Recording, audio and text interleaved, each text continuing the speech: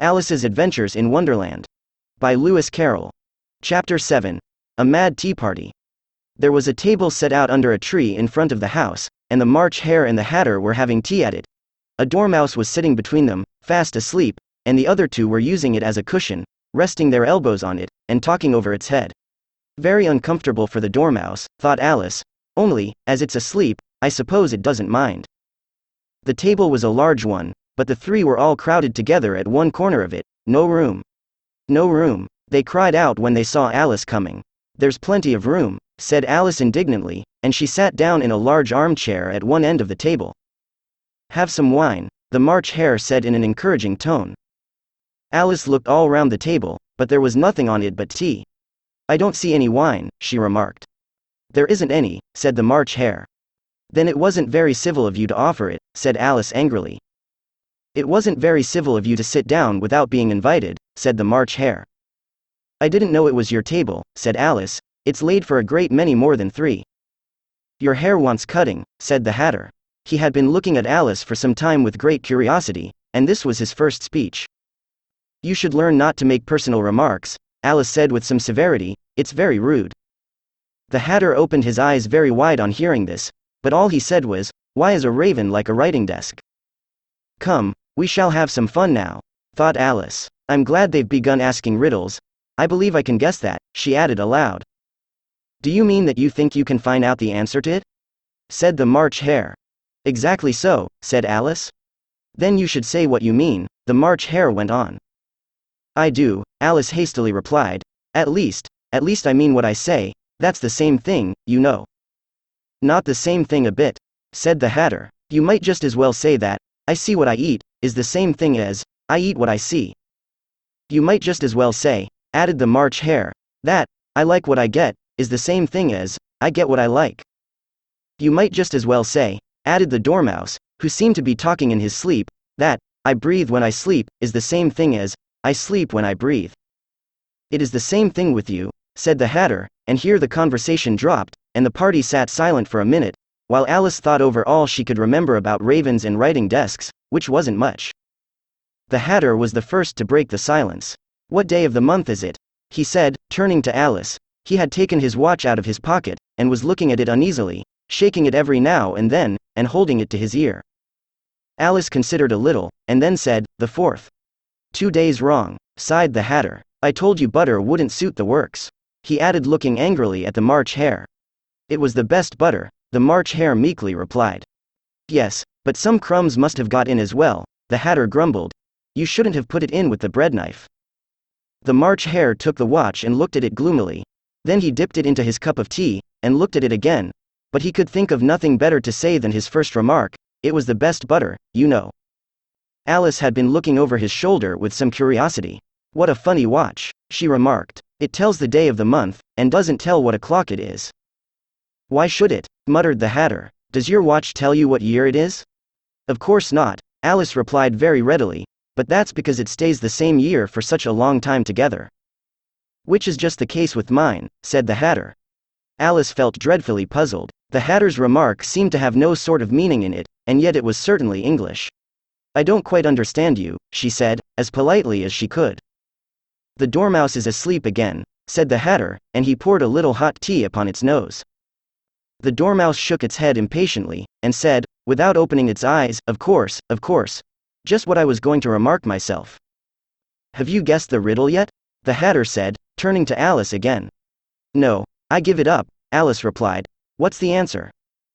I haven't the slightest idea, said the Hatter.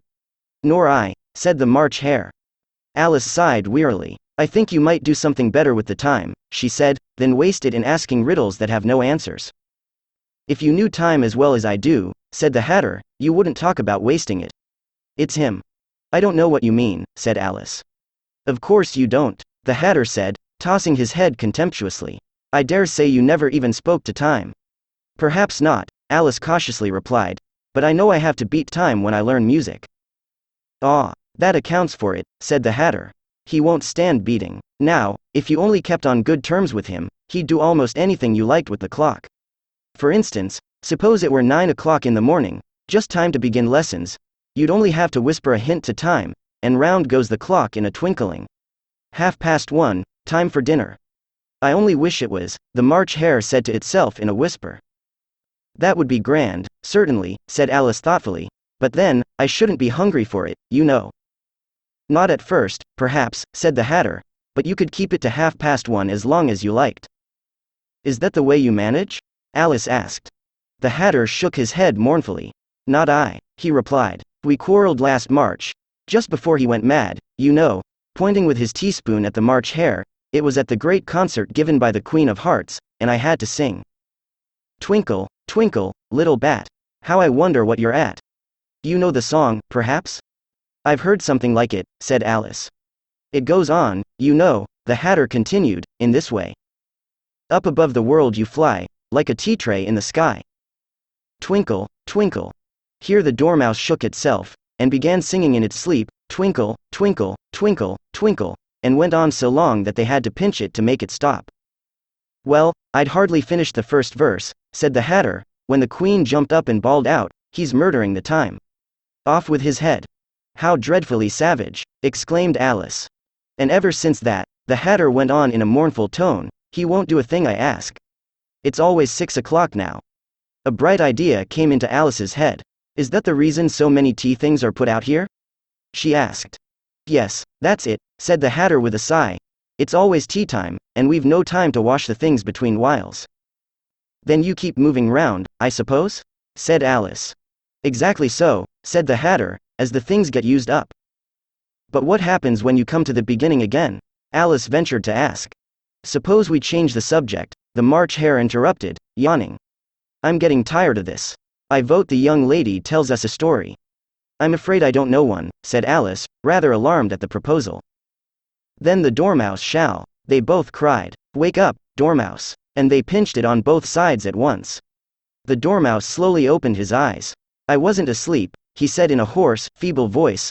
I heard every word you fellows were saying. Tell us a story, said the March Hare. Yes, please do, pleaded Alice. And be quick about it, added the Hatter, or you'll be asleep again before it's done.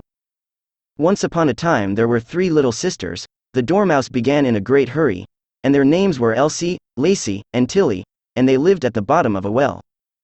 What did they live on? Said Alice, who always took a great interest in questions of eating and drinking. They lived on treacle, said the Dormouse, after thinking a minute or two. They couldn't have done that, you know, Alice gently remarked, they'd have been ill. So they were, said the Dormouse, very ill. Alice tried to fancy to herself what such an extraordinary ways of living would be like, but it puzzled her too much, so she went on, but why did they live at the bottom of a well? Take some more tea, the March Hare said to Alice, very earnestly.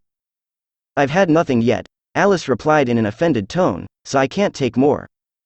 You mean you can't take less, said the Hatter, it's very easy to take more than nothing.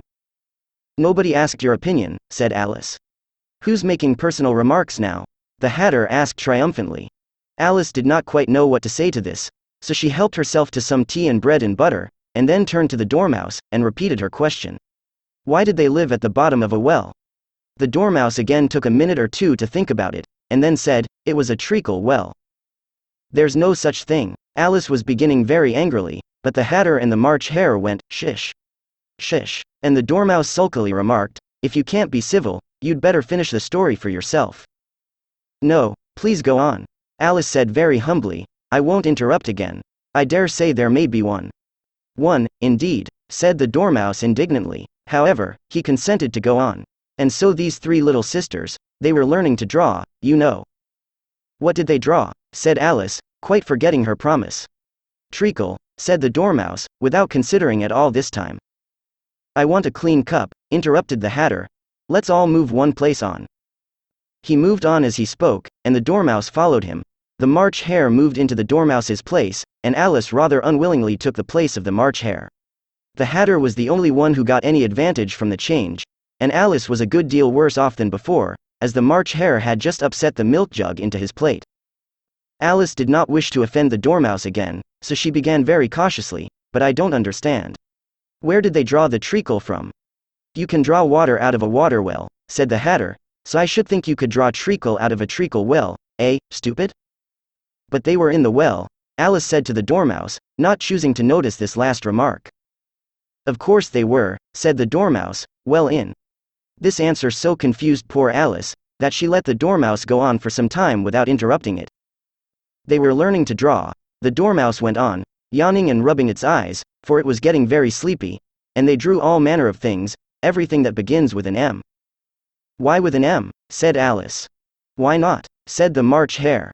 Alice was silent. The Dormouse had closed its eyes by this time, and was going off into a doze, but, on being pinched by the Hatter, it woke up again with a little shriek, and went on. That begins with an M, such as mouse traps, and the moon, and memory, and muchness. You know you say things are much of a muchness. Did you ever see such a thing as a drawing of a muchness? Really, now you ask me, said Alice, very much confused, I don't think. Then you shouldn't talk, said the Hatter. This piece of rudeness was more than Alice could bear. She got up in great disgust, and walked off. The Dormouse fell asleep instantly, and neither of the others took the least notice of her going, though she looked back once or twice, half hoping that they would call after her. The last time she saw them, they were trying to put the Dormouse into the teapot. At any rate I'll never go there again, said Alice as she picked her way through the wood. It's the stupidest tea party I ever was at in all my life. Just as she said this, she noticed that one of the trees had a door leading right into it. That's very curious, she thought, but everything's curious today. I think I may as well go in at once. And in she went. Once more she found herself in the long hall, and close to the little glass table. Now, I'll manage better this time, she said to herself, and began by taking the little golden key, and unlocking the door that led into the garden. Then she went to work nibbling at the mushroom. She had kept a piece of it in her pocket, till she was about a foot high. Then she walked down the little passage, and then, she found herself at last in the beautiful garden, among the bright flower beds and the cool fountains.